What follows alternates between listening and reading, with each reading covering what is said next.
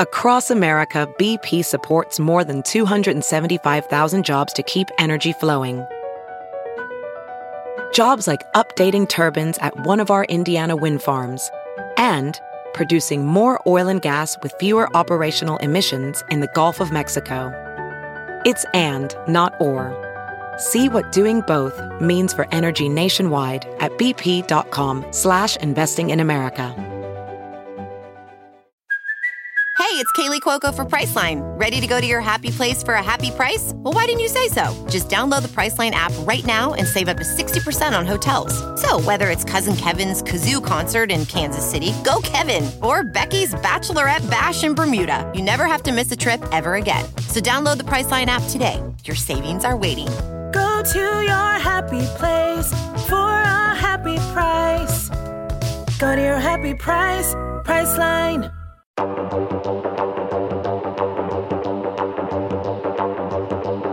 Hello, everyone, and welcome back to Rotten Tomatoes is Wrong. My name is Mark Ellis, or you may know me this time of year as the +1 to Miss Jacqueline Coley, not only the co-host here today, but also she's in the midst of award season. She's hobnobbing. You invited me to an event. I could have been your +1. You were at the London. I was which at is the right London. down the street from the Comedy Store. This has been a thing. If Sunset Tower, the London, are the two locations that are closest to the Comedy Store. Where I'm usually known to be found. He's there on occasion. I haunt it. And so whenever I know I'm doing an event around the time that he would be on stage, which for folks that don't know is usually around the time you'd be near there, 8 to 10 is my sweet spot. As long as I'm gonna be in there, I can find him. But he wasn't. He was having better fun with the four-legged friend.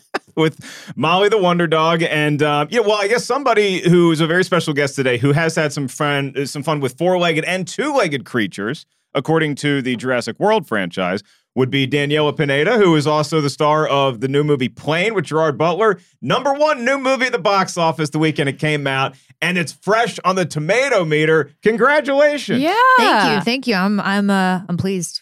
I will say this. Also, we got a shout out by your co-star, Mr. Gerard Butler. I think he's a man that really loves every movie of his that comes out fresh, because he was literally like, you have no idea how happy this makes me. Yeah. It exceeded, we knew it just exceeded everybody's expectations. And then after I finally got to see it, I was like, fuck yeah. It's a really good action movie from It's legit.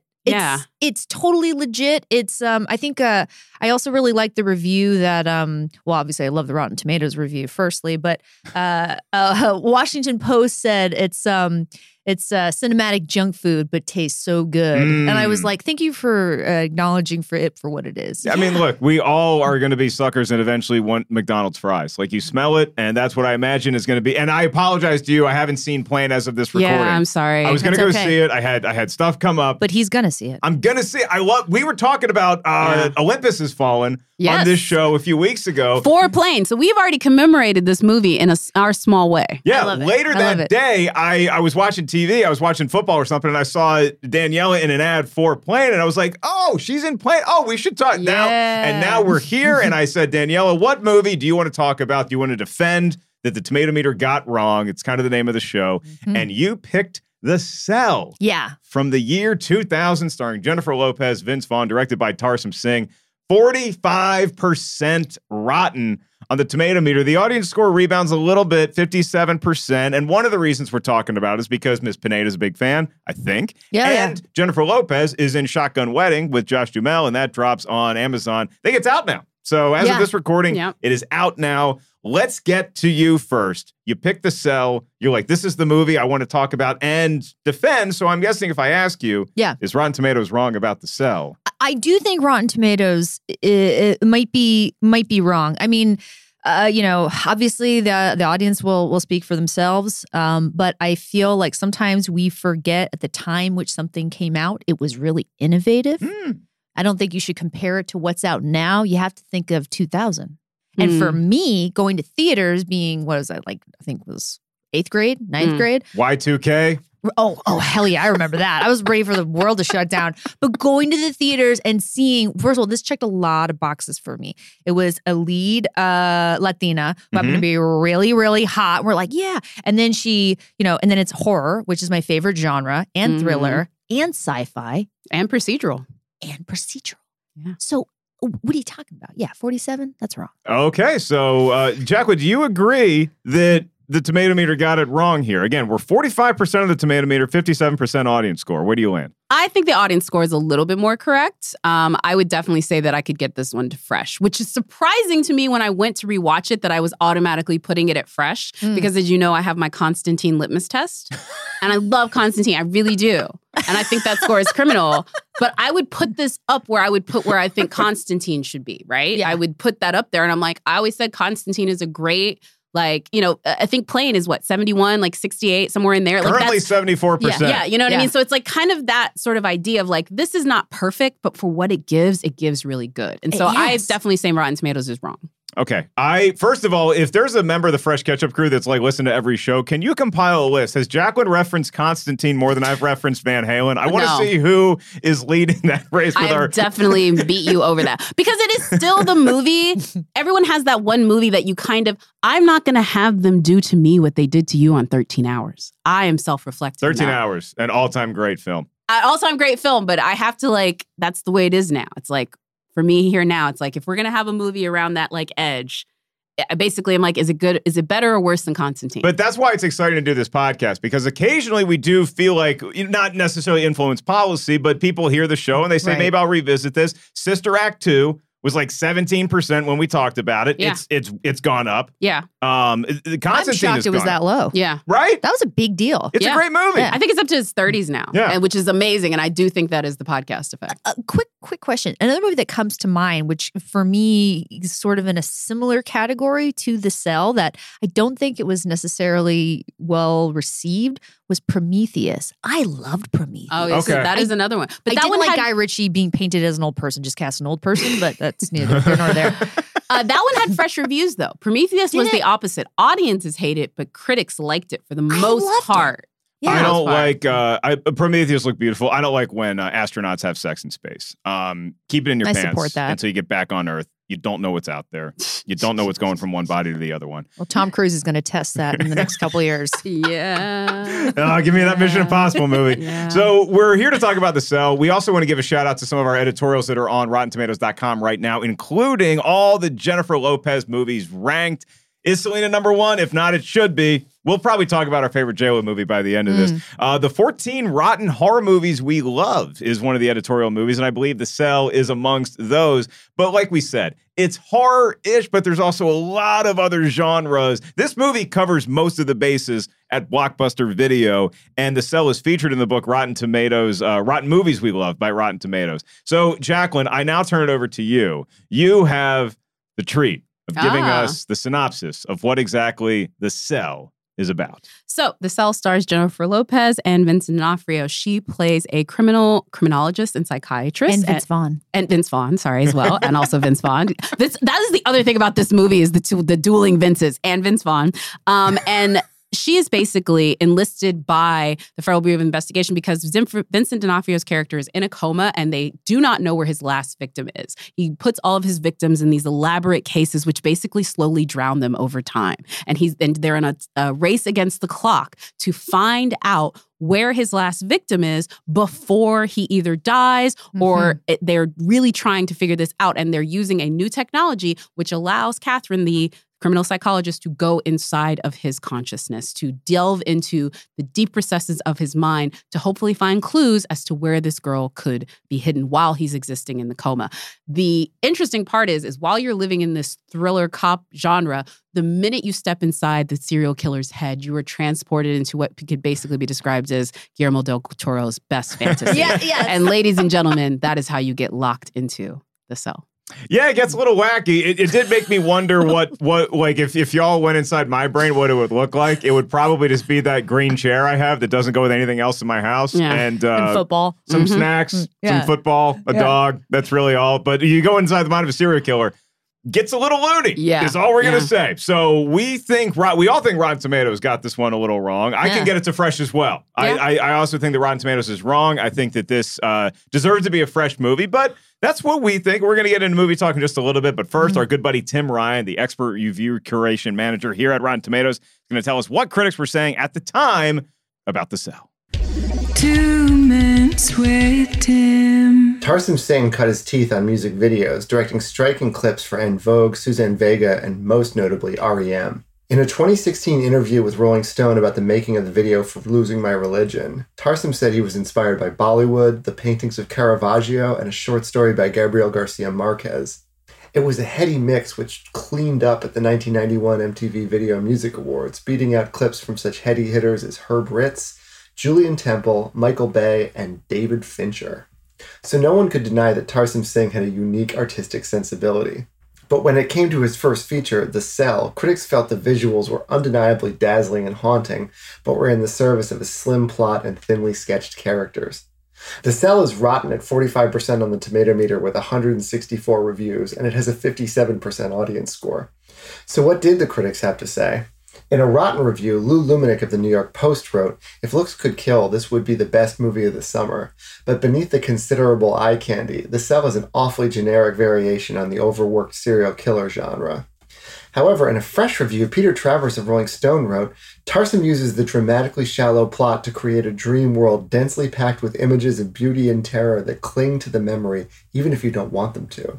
The Rotten Tomatoes critics' consensus reads, "The Cell offers disturbing, stunning eye candy, but its visual pleasures are no match for a confused storyline that undermines the movie's inventive aesthetic." So that's The Cell. And I know I only mentioned this earlier, but Tarsem's video for Hold On by En Vogue is hypnotic. You should check it out if you haven't seen it. Back to you, folks. Thank you, Tim, for letting us know what was going on in the year 2000. It was. Remember that Conan bit? It was. Andy Richter with a flashlight. So we're going to get into movie talk about The Cell, a movie that reminds a lot of people Silence of the Lambs. And also, I'm going to put Nightmare on Elm Street in there. Cue movie talk. Before we get into the comparisons with this is as good as Silence of the Lambs or where does this fit in Freddy Krueger's world, let's just talk about Jennifer Lopez, the light, the luminous being known as Jennifer Lopez, who has blessed us here on Earth with her presence. Why do we love J-Lo so much? What is her best movie? Is it Shotgun Wedding? I think J-Lo has an every woman appeal when she wants to, but it is like an every woman that you know is not every woman. It's very hard to be that every woman. You know what I mean? Like she is the type of every woman that a lot of women would aspire to be, but can achieve in the best way possible. Yeah. Whereas in Reese Witherspoon is the opposite. She's an every woman who is exactly who these women are. And so they identify with her in a completely different way. Yeah. And I'll piggyback off what you're saying. She is the Tom Brady of Latinas. Yeah. She just keeps going the extra mile. Her numbers don't decrease. They only increase. She's like an automaton. I don't know how she does it, but also I think challenges the notion that after 35, ladies are disposable. And she's like, yeah, I'm going to turn that on its head. That's stupid. Yeah. I do appreciate she's a woman that knows her brand and her brand is bigger than anybody ever wanted it to be. I do think this movie is her most off-brand film, but I do think it's her coolest movie. That might be why it's got such a cool kick to it, is because it's Jennifer Lopez doing this. Like, I first came across J-Lo when the smash hit Anaconda hit theaters. Yeah. And I love me a good snake movie. I'm terrified of snakes. I'm like Indiana Jones. I am terrified of snakes in real life. I love them to death. I'm fascinated, horrified by them. And the cool thing about Anaconda, I was doing some research on this, Jennifer Lopez was one of the first to say, no, I deserve equal pay. You're going to pay Ice Cube or whoever else this. Yep. I think she made the point to her agent and to the execs, hey, who do you think is bringing in all of these females to come see this movie? Yeah. Do you think it's Ice Cube? Do you think it's a giant snake? Nope. Do you think it's John Voight doing a crazy accent? Yeah. It's me. You know what movie it was that she made that happen onto? It was The Wedding Planner with Matthew McConaughey. Good for her. Because he was a bankable leading man. Sure.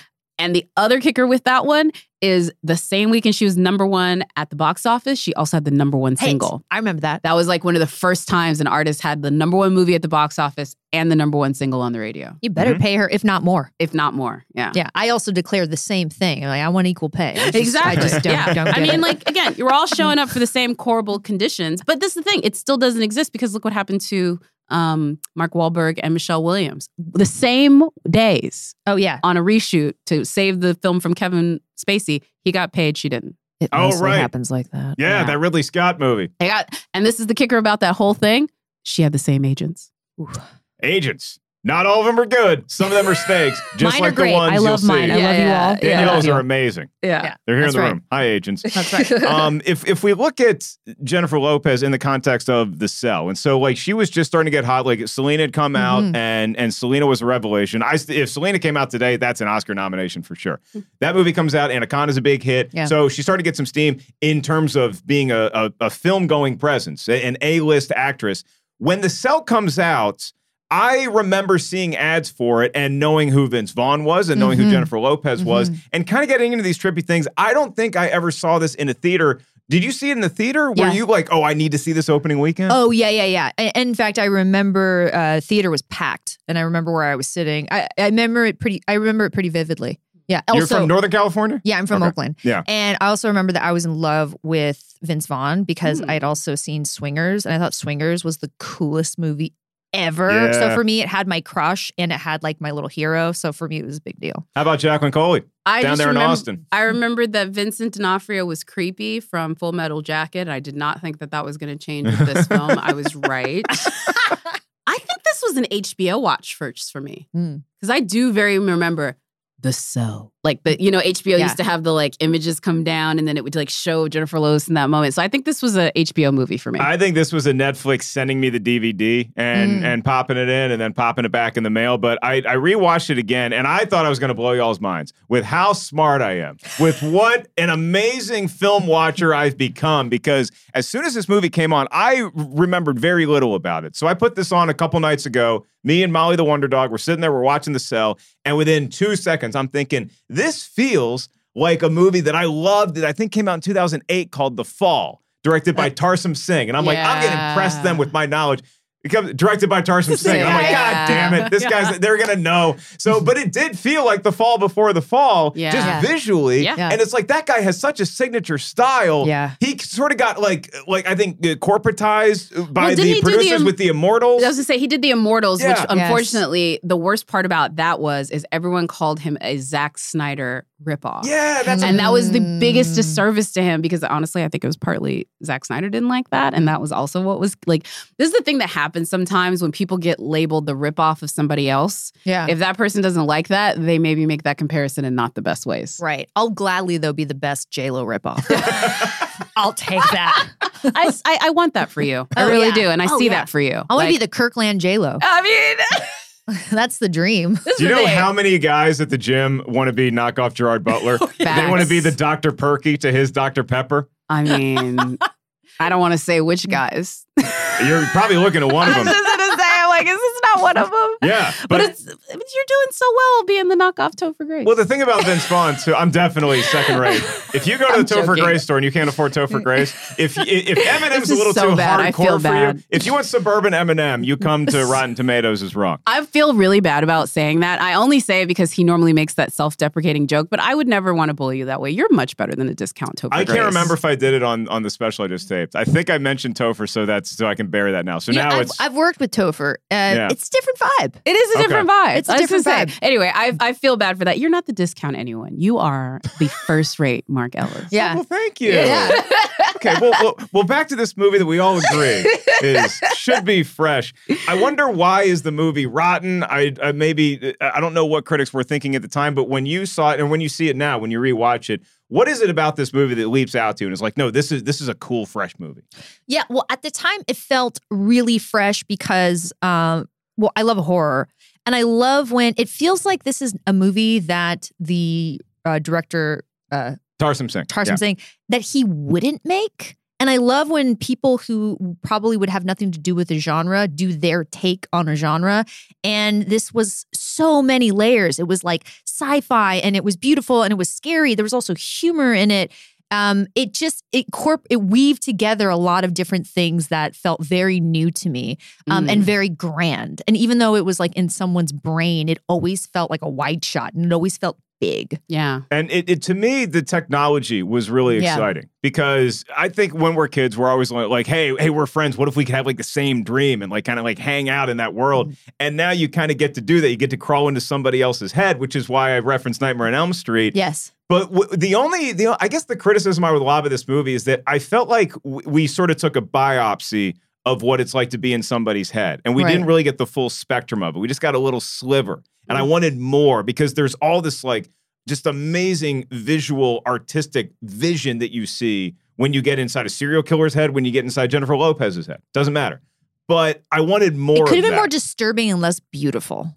Yeah. There's a lot of beauty, and it could have been a little more rotten. I mean, it is there. I think we're jaded by that, but like there's so many images in that are literally like genuinely, I think, like jaw-droppingly disturbing. Everything from like hanging his skin. Oh, yeah. That, like, I literally, when I was watching this, I forgot how much of that like 2000s R-rated horror that we were allowed to receive at that time, we are not allowed to receive now. That is, missing. You could argue that the real world is scarier than the sort of dream inside your own head world that you get in this movie. Because there's two sort of landscapes you get. You get what's happening with looking for this crime, where this guy played by Vincent D'Onofrio, who is even more weirder than he was in like as the extraterrestrial in Men in Black or as Kingpin. Oh, yeah. He's like hanging himself by his back. Ah, that looked painful. Yeah. When he puts these hooks into his back and into his calves, and then he just suspends himself, and it just looked like, man. Looked like a 9 Inch Nails music video. Yeah. It was like kind of like a little metal. Yeah, don't you just want to do a puzzle? No. Like, isn't there I would want to do more puzzle over that, congenial hobby that you could pick? But it's the battle of the serial killers, because Vince Vaughn was a pretty good weirdo in Psycho a couple years before the remake. I was going to say, this was after the Psycho. hottest serial killer. He was a pretty hot at the time. You're checking into that, Bates Motel? Yeah, I would have been a victim. What's interesting with this one... I'm showering. I don't know if anybody's... Oh, no. Mrs. Bates, tell your son. Stop. I just started the water. Oh, God. Honestly, I dig that, though. The reverse Psycho where she's actually waiting for it. Yeah. I'm in here. And then I trap him. Yeah. The other thing that I will say is one of my favorite genres of like psychological horror is something that is somewhat metaphysical or kind of straddling dimensions, or, we're kind of weaving in reality. And this movie really did that for me. I really loved that. And it's not easy to pull off. No, especially when it's a race against time, which is what we have to find this new victim that Carl, the serial killer, has encased in glass and is about to drown. And so that's where this movie really ramped up for me. Like, I was intrigued by the technology of it. I like the stars, and so automatically I'm in. It's a cool landscape. But then the fact that it feels almost like an episode of 24, where it's like, we got to get to the end of this, and there's like a finite amount of time. Once the water started, I mean, it sort of felt like a precursor to Saw in a way. Oh, you took the words out of my mouth. Yes. And I mentioned that Tarsem Singh directed it, Jacqueline. Tarsem Singh. Yeah. I was thinking about what you were saying, though, as you were saying it, and I was like, I really do wonder, though, how much of this was J-Lo backlash. Because that's a very interesting point. Like, I was, as you were saying that, I'm listening to you, and like we're all thinking about like why? With all these movies, sometimes there's always something that's there that we can't really hear, like like scoring underneath it. And I do think that it needs to be appreciated with especially women of color, but especially J-Lo and how she went about it. This is not too long after the Cameron Diaz quotes and such. There was a bit of a J-Lo backlash because she became such of a phenomenon. And I think this was the beginning of that. This was the beginning of people being like, she thinks very highly of herself. You know what I mean? Do you remember that? Yeah, this was right around that time. And she's touched on it. Yeah. Yeah, she's brought that up. That is a possibility. Yeah, she just, I mean, that's why I went to the theater, because she already popped off at this point. Yeah. I should be very clear. This was, Jennifer Lopez had a very, I would say, tell-all interview where she was pretty candid with the journalist, where she talked about basically who she thought had talent in Hollywood and who didn't. And then there was a famous quote that said Cameron Diaz was a lucky model. Yeah. I got to tell you, though, at least I'm really thankful that no one put a mic in my face my second, third year in this business. Fair. When being a public person is a learning experience, and she has far more experience in that than I do. And you're young and you're cocky and you're full of energy and you're just calling it like you see it. And then you get older and you're like, people often regret it. I've been guilty of it. Yeah. I'm glad we have editors for this show. I mean, every day. Thank you, Brian. Appreciate you for making me not near as dumb as I am. At least once a month I have to call Brian. I'm like, hey. That one thing. Yeah. The thing that wakes you up at night, you're like, I don't know if I should say that. Actually, one of the people I actually like, and I am okay with standing in publicly, is Bill Hader, because one of my favorite quotes of his is like, you're a Bill Hader fan. I had no idea. Yeah. Hey, listen, this is why, though. He says, the reason why I'm not on the internet is because I am often wrong. and I do not need a place that can get from my wrong thoughts to public. And what I would just say about Jennifer Lopez is, unfortunately, with very famous people, that is not the case. But even more importantly, I think with her, I'm sure she definitely obviously regrets like her honesty and everything at that time. But in a lot of ways, look at how ambitious she was. And then maybe looking at a lot of people who maybe received her same level without any level of ambition. Like, this is literally a girl from the Bronx that was and like, you're writing. A woman. And you're a woman. And you're a woman of color. And I think a lot of people, Meghan Markle is a clear example of this. There is an idea of once you ascend to a certain level, it puts people out of joint just by you existing at that certain level. And people also want to keep you in the box that they discovered you in. And for her, I think that you can, I'm watching this movie, right? And I see it's 45% of the tomato meter. So I'm just trying to equate like this movie, how does it get that score? And I think one of the through lines is people saw J-Lo as a music artist first and foremost. And it's you can look at this movie and look at the visuals that Tarsem Singh puts in, and you say, oh, this is just a glorified music video, which it's not. But on the surface, you can see like these elaborate costumes and these crazy set designs and like what the hell is going on. It does feel like it would have been a really cool music video, but there's so much more substance to that. And that's what I think maybe folks missed at the time in 2000 when this came out. Yeah. And also, mind you, I'm a big fan and I know them, the Everything Everywhere All at Once. Those were a sequence of music video ideas that then got woven into something. So sometimes music video vignette, it hits. Watch a movie without music. Yeah. And let me know how it goes. Yeah. Also, this is also a perfect example of how cyclical critical reception is, and how critical reception is never about innovation. It is always about expectation. Critics are happy when you give them what they expect and you do it well. They are not often happy when you do something unexpected that they didn't enjoy, even if you do it well. And this is an example of that. They were expecting, because this is the other thing about The Cell, when you go into the movie, you kind of expect it to be one way, and it sort of divides the two. And so it looks more like this very high art fantasy film. And when you start it, you're in the middle of basically a Law and Order episode. Yeah. That expectation is a bit of, I would say, a disconnect. And I think for this one in particular, that disconnect was probably what got critics a bit out of joint. And there was a backlash to stylized cinema. Because at that time, people like Roger Ebert and a lot of these really established film critics did not think that anybody from that genre was going to be able to make it as a film director. This is before Fincher did his thing. This is back when like Hype Williams and folks like that would do one movie and then it would fail. I think Ebert was the outlier for liking this. Yes. Oh, he did like this one. Ebert actually did like this. It? Okay, but sorry. I think a lot of other critics, but established critics, we're saying thumbs down. They were like, this is a music video. And back at that time, that was enough for people to hate it. That's so silly. It's ridiculous. I guess it was what it was. When you look at, especially again, when you have like the fact that there are boots on the ground, we got to save this. We got to save this girl in time. Welding instructor Alex DeClaire knows VR training platforms like Forge FX help students master their skills. There's a big learning curve with welding. Virtual reality simulates that exact muscle memory that they need. Learn more at meta.com/metaverseimpact. Swimsuit? Check. Sunscreen? Check. Phone charger? Check. Don't forget to pack the 5-Hour Energy. It fits great in a pocket or carry-on, and the alert feeling will help you arrive ready for anything. Now get 20% off when you use code 5HETRAVEL at 5hourenergy.com. Expires April 30th. One-time use only. Not valid with other discounts. Remember, visit 5hourenergy.com and use code 5HETRAVEL to save 20%. Favorite scenes in this movie? Where do we go? Do you go maybe towards the like inside the mind, or do you go like pursuing the evil? I'll tell you what I love in this movie is first of all the technological aspect, like I said, is fascinating. I love just the look of the design of the suits, and it's very evident in a cool way that Tarsem Singh saw Bram Stoker's Dracula, and the designer for that is Eiko Ishioka, and he's like, I want that person to do this. And you can kind of see a lot of similarities from Bram Stoker's Dracula. The suit that Gary Oldman wears at the beginning, like that is all like burgundy with like the muscle kind of knight thing. Yeah. That's what they're wearing to like get into this. Yeah. And then once you get in there, you see a lot of like the costumes and similarities.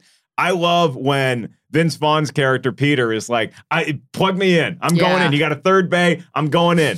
part of my brain likes it because I like being the hero. Like, just put me in there. Let's go save this. Yeah. But the other part of me loves that he gets his comeuppance immediately as he gets in there and he starts getting his intestines ripped out. Yes. He's like, what the hell is happening in here? I think as soon as he's in there, correct me if I'm wrong, as soon as he's in there, it's the three people who are like, I mean, it's and he's like, oh, what the fuck? I'm out of my depth. Why did I do this? Do you have a favorite moment from it?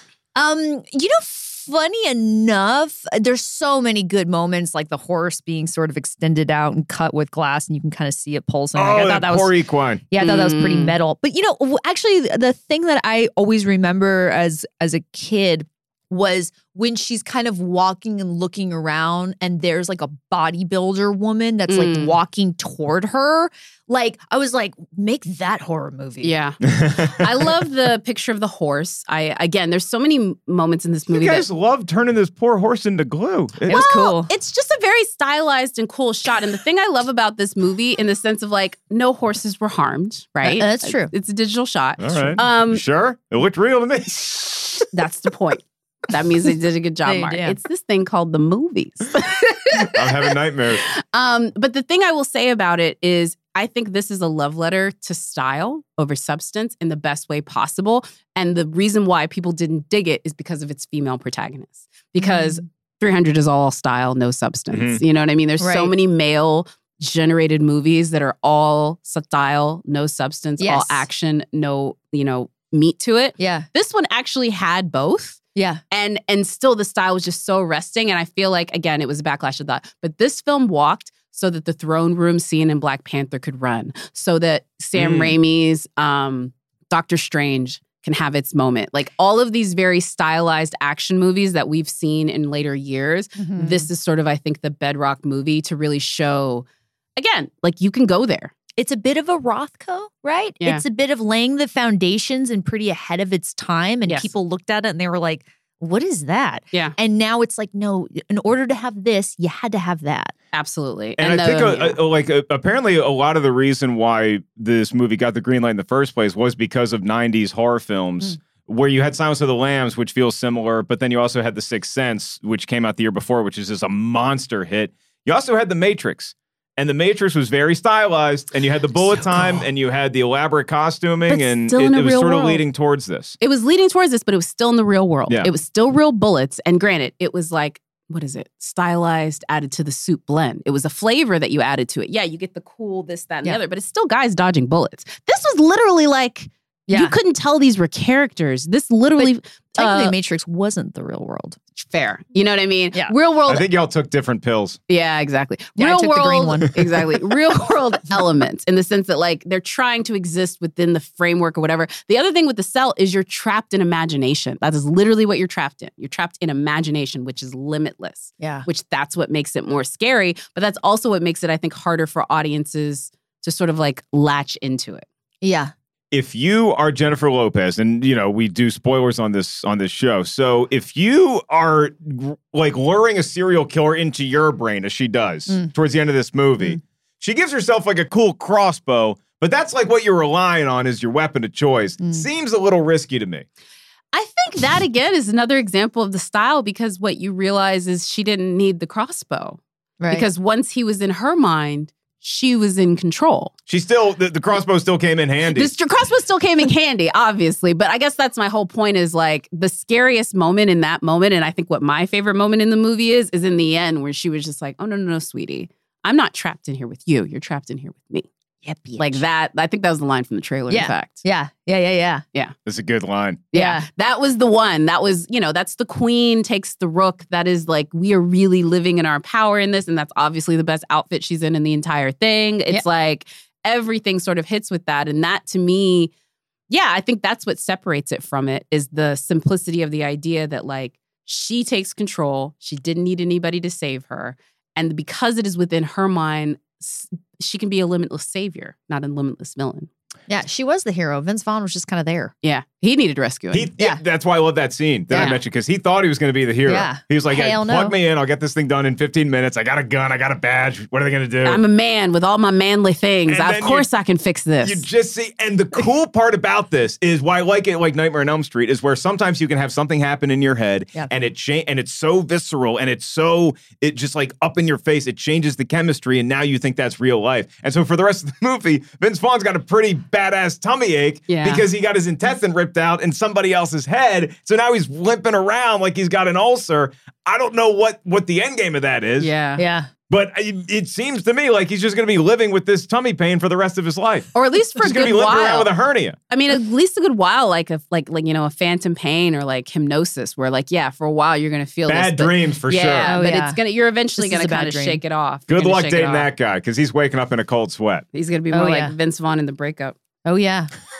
Nice throwback. That's why he's driving that bus. Ooh, by the way, this movie does end on sort of there's a couple open-ended things that I like. One of them is that the movie at the outset, Jennifer Lopez's psychologist character, is trying to get through to this kid who's been in a coma. Yeah. And so now that they've proven with their backs against the wall that you don't have to go into their head, you can make them go into your head, and maybe that's the way you heal this boy. I think that's all going to work out just fine. Yeah. That's my prediction for the movie. But I'm also wondering, is that really safe? Or does it go horribly, horribly wrong? I mean, that's the other kicker on that, too. You can't bring a crossbow to the poor little kid. I mean, more importantly, the kid taking over is more what I say. It's like once he starts fiddling around with her head looking for revenge, like, again, like he looks like a little cute boy. Well, So did Carl the serial killer. Exactly. I think you're right. I think maybe it doesn't work out, and it should be a cautionary tale because Elon Musk is trying to get in all our heads, and I don't think that's going to end up too well, so... Anything starting with those two names, I don't think is going to be ending up well. Yeah. However, he is producing the next Tom Cruise space movie. So Elon, hi, how are you? If you need a female on that spaceship, you let me know. Available. What's it like to wear a flight attendant suit for a couple months? You asked that. It was the same one. They never look comfortable. And I always feel bad for the flight attendants because, like, can't you get some? I mean, you're on a flight. When I'm on a flight, I'm wearing, this isn't the Sweats. 40s. I'm not going in a suit and a hat. I'm sweats. I'm basically in my pajamas. Yeah, the skirt was, it's a slim skirt. It's like a, what do you call that? Like a skinny skirt. So it's kind of constricting. I will say, though, in comparison to The Cell, it's probably a much more manageable outfit to wear. Whereas, like, in The Cell, I imagine Vincent D'Onofrio is in that, like, puffy, giant, like, Dracula thing. And then he's, like, sitting in his chair, and it's, like, all uncomfortable and rubbery. Yeah, that seems... I love the pictures of the set where it's, like, somebody in a, like, elaborate costume, and they're taking a break, and they're just, like, smoking it. It's like Creature from the Black Lagoon. They're all covered in a color, and they're just, like, smoking. Just, like, eating a Quest bar. I love that stuff. He has no lines, but I swear to you, he earned an Oscar for what he had to go through in this. He has no lines. Yeah. He's like, he has a couple, but he has so few lines in this. And the fact that what he had to go through. Who are you? And like a couple of little quotes. Yeah, he does that kind of stuff. Right? And then he has a couple of quotes when he's regular. He's like out and about before they discover him. He talks to somebody random, that kind of stuff. But again, the costumes, just like the big one from the book, because this film was also featured in the book, where he's wearing is basically his version of Tim Curry's Darkness from Legend. All of that is hours of contacts. And this was back when that stuff was not kind. Oh, so annoying. People have no idea. This was the same year that Jim Carrey's How the Grinch Stole Christmas came out. Yeah. And his contact lenses were the toughest part of like that Grinch makeup. Yeah. A lot of it's just his face. It's 5 hours to get on, 5 hours to get off. The contact lenses were the thing that pushed him over the edge. Same thing with actually Robert Pattinson on the first Twilight. Really? He made them do it digitally after that. What? He refused. Good for him. I fully support that. You ain't messing with my eyes. You can microchip my brain, but you ain't messing with my eyes. Yeah. I'm going to sign out on both. I think that if you're one of these people and you want to be microchipped, fine. But you should have to watch The Cell first. Just because but like The Cell might be the best, at least recently, of any of these psychological horror thriller movies where you actually go inside somebody's head, because it can get really bad really fast. Like the movie Transcendence. Yeah. A lot of the sequels to Nightmare on Elm Street, it's like, what are we even doing here? But this one, like, I did want to get deeper. And that's my complaint as a moviegoer, is that I wanted to get deeper into what was going on, because it felt like I don't know. It felt a little like Tron Legacy to me, where we're just kind of making up the rules as we go. Yeah. The thing that bugged me about Tron Legacy is like this kid has never played the sport before and he instantly becomes LeBron James. Yeah. And with this, it's like, well, I want to know why. How do you get powers in this world? How do you take power away from somebody else? It's more than just now you're in my head and I can make the rules. I just want to see how that kind of works. Yeah. But maybe that could have been for the sequel. I also feel like, maybe, and the screenwriters, again, kudos to them. I do think that they did a fantastic job. But I will say it would have been pretty cool if you did have like a super like true crime, like serial killer profiling nerd to kind of add a little flourishes in there to make it more, like if we're going to make a movie about getting into Richard Ramirez's head, that's the scariest movie ever. It's not going to be beautiful. Yeah. It's going to be hell. It's going to be a nightmare. It's going to make Freddy Krueger look like Disneyland. Yeah, definitely. No, Freddy Krueger look like Disneyland is exactly what it put it. The casting of the other scientists I thought was great. I love he's sort of like a character actor, Dylan Baker, because he's the ultimate like nerdy white guy who gets the line in every like big budget alien movie where he's like taking off his glasses and he's like, the ship's already arrived. Like that kind of thing. He's got that permanent frightened white guy neighbor face. And I love it for this movie. Yeah. I think Charlie Cox took his job in Pacific Rim. Oh, Charlie Day. Charlie Day. Did I say Charlie Cox? Yeah, Charlie Day took his job in Pacific Rim. There's there's a character often. Yeah. Is there a line in this where it's like, we're inside? Or yes. We're inside. We're inside. Yeah, no, there's definitely that. Oh, you got to have that line. Oh, my other favorite version of this character is Jason Isaacs in Armageddon. He's the one, well, if you want to listen to the man who failed his MIT physics class for your jet propulsions, you can.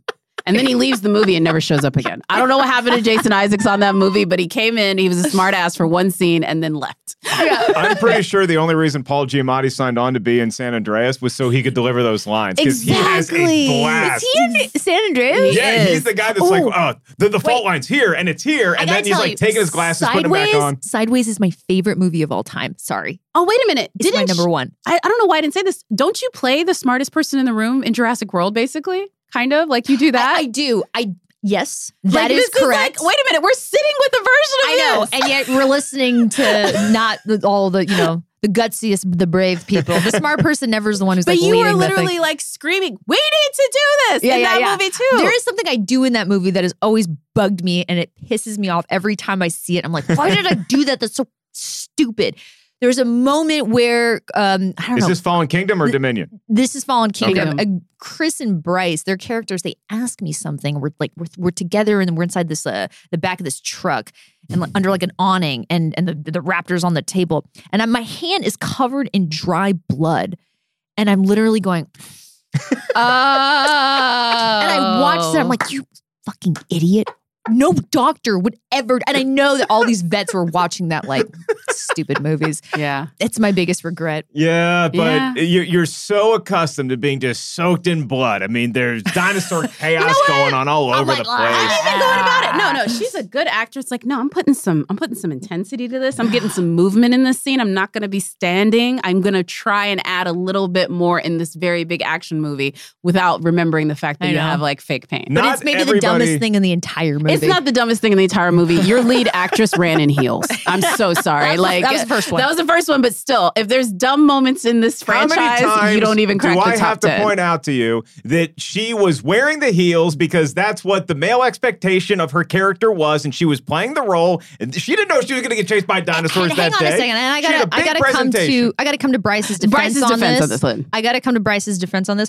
No one ever looks at Beyonce like, how do you do a tour in heels? She does that entire tour. Thank you. Yeah, in that heels. Is fair. It can be done. I think that subject needs to be put to rest. That does need to be put to rest. But basically what I'm saying, no one's laughing at you. Like, there's been plenty of things the internet to be mad about. Yeah. I don't think your hand was one of them, although I do appreciate the, like, self-analysis to be like, I know somebody is pissed off about this. And my trauma will make me feel that it's more than that. But I know somebody is pissed off about this. I think that the last few years have all taught us to wash our hands more. I will still take the dog walk. I'll pick up her stuff, and then I'll go right back in the house and drink a beer and not think about it and not think about how close the hands are. And then, like, eat the chicken nuggets. And just live with someone. They remind you. Yeah. Because I like don't. You're allowed to do that? I don't take care of my body like at all. Anything that is involved with this shell, like I'm just pretending that it exists without sustenance, food, or any kind of like taking care of. Like I clean my body, but like just the idea of like you clean your vessel. I clean my vessel, but I just don't take care of it. I mean, that's liberating. Yeah, so it's nice when somebody like he doesn't even like me to bring the poop up. He's like, you should just throw it away downstairs. Why are we throwing away the poop? Oh, that's what the neighbor's trash can is for. I agree with that. Yeah.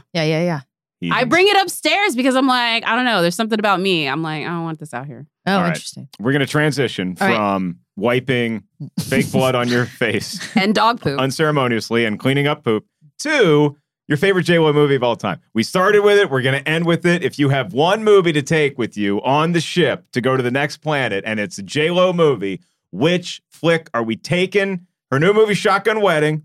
It's on Amazon. Where Dog Stepfather Lives, the wonderful stand-up special where I do talk about cleaning up Molly's poop. Is it a rom-com? Like Shotgun Wedding? Or is it something else? It is a rom-com. Yes, it's a rom-com. Yes. No. Is that the movie you're taking? I see. Is it a rom-com or is it like something like Selena, which is music and tragedy? Is it? Yeah. Is it Anaconda? Oh, God, this is a tough one. I will say her top movie on the Tomato Meter is a top contender of mine, and that's 94% Out of Sight. Yeah. Oh, right. That bathtub scene still holds up. Yeah, maybe. Woo! You know what? Actually, I'll tell you which one I'm taking. Okay. I would say Selena, but it's too depressing, and I always get really, really sad when I watch it. Even though there's a speech in that where Edward James Olmos and they're in the car and they're talking about what it's like to be Mexican. If you're from Mexico and you make fun of Mexican Americans, you need to watch that scene. And if you're white and you tell someone they're not really Mexican, you need to watch that scene. I wish that scene would just play 24/7. It's just one of those movies that you want to cut off like 10 minutes before it ends. It's so depressing. It just hits you. But I'm taking Jiggly. Oh, wow. I'm taking Jiggly. You're taking Geely? That movie. Yeah, the Geely. I'm taking the Geelys. Why? May I ask why? You know what? Because sometimes you just gotta watch an incredible calamity. Sometimes you just want to watch who you're. It's just two people in love, and I support love. Man, I love that you're going to this new planet based on my premise. And the way that you're introducing this new race of people to cinema. Actress Daniela Pineda brought one movie, and it's Geely, arguably the most critically hated movie of the last 30 years. It ended Martin Brest's career. Oh, did it? The great director of Beverly Hills Cop. I will say Jersey Girl. Yeah. Which also was Ben Affleck and Jennifer Lopez. But that's not a J-Lo movie, though. Yeah, it's a Kevin Smith movie, but it's better than Geely, I imagine. Yeah. Okay, what are you taking? And can it compete with Geely? Well, that's what I was about to say. I had to go look at her filmography because I can definitely name off all of her movies, but I wanted to feel like a J-Lo movie. And like, for example, for me, I wouldn't put Jersey Girl in there, and I wouldn't put Out of Sight even in there because as much as those are movies that star her, they're not her movies. Like, you know what I mean? And I do feel, to your point, it does need to be a rom-com. And so that was down to two for me, and that was Monster-in-Law or Made in Manhattan because those are my two favorites. I think her favorite's Made in Manhattan. I think hers is Made in Manhattan too, and I would go with that one just because of all the leading men that she had. The only one that I would think about is Rafe. That's true. He's the classiest of all of them. What are you talking about? Like I would. The Wedding Planner, McConaughey. He's right there. It's not what I want to date. I'm sure he's great. I don't want to date him. I want to date Ray Fiennes though. Now I would still also date Ray Fiennes. Like in the menu, Ray Fiennes, any time of day, year, or month. You're shooting high. I mean, sophistication. Voldemort over Matthew McConaughey. Even in the makeup, girl. He's smart. He's smart. Right. He's smart. You know what it is? It doesn't matter what he looks like. He can stimulate your mind. And that has one of the greatest J-Lo lines where she says, she walks in her Cinderella moment. It has a Cinderella moment. It's of the two movies that have like the Cinderella moment, this is the best one. But the best part about it is she walks in and she's like, I just need you to know this can't go past this evening. And he's like, well, you should have worn a different dress. Bitch. I know. You know what, though? I think they should have switched. I think the casting on that should have switched because Ray Fiennes is too refined to be a politician, especially nowadays. I think, and McConaughey was going to apparently run. Yeah. I think you put Ray Fiennes in the Wedding Planner. And you put Matthew McConaughey in the Made in Manhattan. It would have livened up the Made Manhattan a little bit. It would have made I found that movie a little dreary. I know it's a romantic movie. The comedy, a little skimpy on the comedy for me. I'm taking The Wedding Planner. I'm taking McConaughey. But you heard it first here, Mars. The movies you're getting are Geely and Made in Manhattan, thanks to Daniela and Jacqueline. No Anaconda? No. Oh, that point that I was going to say though, Anaconda when what's his John Voight? Yeah, Is it John Voight? Yeah. Where he spits him out and then he goes. Yeah, and he winks. Oh, that was gnarly. Everything that the cell gave us on visual effects, Anaconda took it away. Yeah, Oh, yeah, that's true. Lord. All right, well, we got to say goodbye to movie talk for now. That's The Cell. I think we all agree that we proved Rotten Tomatoes is wrong about that, and then we maybe sullied our own opinions in the process. But that's movie talk. Let's head over to Mailbag. This week, we have Ketchup crew member Ryan Painter, one of our favorites, who says, how have you not done The Prophecy from 1995 with Christopher Walken, Eric Stoltz, and a pre-Lord of the Rings Viggo Mortensen, but post-Young Guns 2 Viggo Mortensen. Walken is at his creepy and campy best. This movie has been absolutely wronged, and an historic wrong must be righted. Ryan Painter, well, I'll be honest with you, Ryan, I believe I saw The Prophecy, maybe. Classic Video Update was my video store as a Ute, and Williamsburg, Virginia. We didn't have Blockbuster, but we had Video Update, and I remember seeing The Prophecy, I remember seeing Chris Walken, and it was always like my backup or my second backup movie, and for whatever reason, during around that time, I had a pretty good run of whatever my first choice was going to be being available. Because, you know, sometimes you go there and it's like, oh, Bram Stoker's Dracula isn't in, I guess it's Sister Act 2 again. Yeah. But here, I think The Prophecy was my backup, and it never got called up. It never actually got in the game. Y'all see The Prophecy? I have not. Years ago. Yeah. I have not. It's a horror movie, right? Yeah. Oh, that was a Blockbuster horror section. That's where you could find me. Well, I'll take your Prophecy and raise you a Covenant, because that's the movie I always think is The Prophecy when I think of it. But The Covenant is the one that stars Sebastian Stan, and it's like Skulls, but campy. I love him. I would also throw The Craft in there as the movies that I sort of get mixed up. I'm like, wait, that's The Prophecy, or that's the same. So good. Warlock's another one? With Julian Sands? Oh my God, that is so old. Is that with the blonde dude? Yeah. He's like in a trench coat and he's all like warlocky. Yeah. Trench coats are big, man, in horror movies. Yeah. All right. Well, we are unfortunately going to have to say goodbye to this episode. We know we could talk about this movie, The Cell, and J-Lo movies and Vince Vaughn movies forever, but it's time to say goodbye to Miss Daniela Pineda, but not before we get a recommendation, something streaming, maybe something. You seem very excited about what your recommendation was going to be. Yes, I am. Well, I've talked about this before, but my favorite animation of all time that I grew up on is Beavis and Butthead. Yes. And Mike Judge has just come out with his newest season of Beavis and Butthead, which is streaming on Paramount Plus. And it is fucking awesome. And he does a split. I think it's like every other episode. They do Beavis and Butthead now, what they're like old. Yeah. And it's incredible. Do they still do music videos at all? Now they just watch like YouTube videos. Yeah. So it's a even better. perfect transition. Yeah. By the way, I didn't know, and this totally blew my mind, that I didn't know. This is my favorite cartoon. I didn't know till recently that Mike Judge is the one who does all the voices. Yeah. It was literally like when that happened, it was like algorithms and a door, and it was like, what is reality? How did I not know that? And this is the man that made Silicon Valley. Like when you look at his filmography, you're like, man, you don't care. You just want to be funny. King of the Hill. Another underrated, in my opinion. Yep, same. All right, but always a light in our life is Miss Daniela Pineda, who you can currently see on the big screen in Plane. Again, congratulations. It's a fresh movie. I know you got a lot of exciting stuff coming up. Is there anything you want to plug, or where can all the kids out there find you? I'm on the Instagram at not Daniela Pineda. And that's pretty fun. You know, I'm really good on the gram with the kids. I'm not on the talk. Maybe I'll regret that, my career. And I've got The Plane, which is out with Gerard Butler, and it is kick-ass and a lot of fun. And we can have sequels for eons. I would do that. Hey, they did Greenland. They made another Greenland after that was a success. I don't see why there might not be a Plane 2. Yeah. I agree. And just because I know that we're taping this a couple weeks in advance, but the Super Bowl is this Sunday, do you think Cincinnati Bengals, are they going to be competing in Arizona? Is Joe Burrow?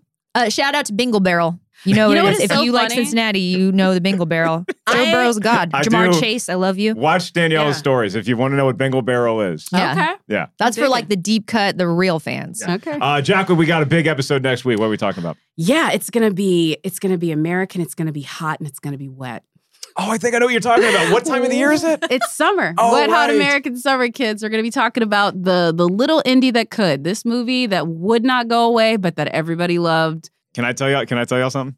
I've still never seen it. I know. What? I'm a fan of everybody involved. I love The State on MTV. I still haven't seen it. So I get to do my research and I get to watch what apparently is a great movie. Will it be too hyped for me? Probably. Oh, maybe. Probably. I will say, like, I watched it after it was hyped for me, getting ready for the show, and I definitely said, this is y'all's thing. Okay. All right. So there you go. I don't hate it. But no, I agree. Hot American Summer. Make sure y'all check out RottenTomatoes.com. That's sort of our hub. Everything from TV, movies, everything in between, the world of entertainment. Subscribe, rate, review. Whatever you choose to listen to this on, do what that service asks you to do for this podcast. Thank you again to Daniela Pineda, to Jacqueline Coley, to Brian Perez, our wonderful engineers here in studio, the whole gang here at Rotten Tomatoes. I am merely Mark Ellis saying thanks for tuning in, and we will see you next week.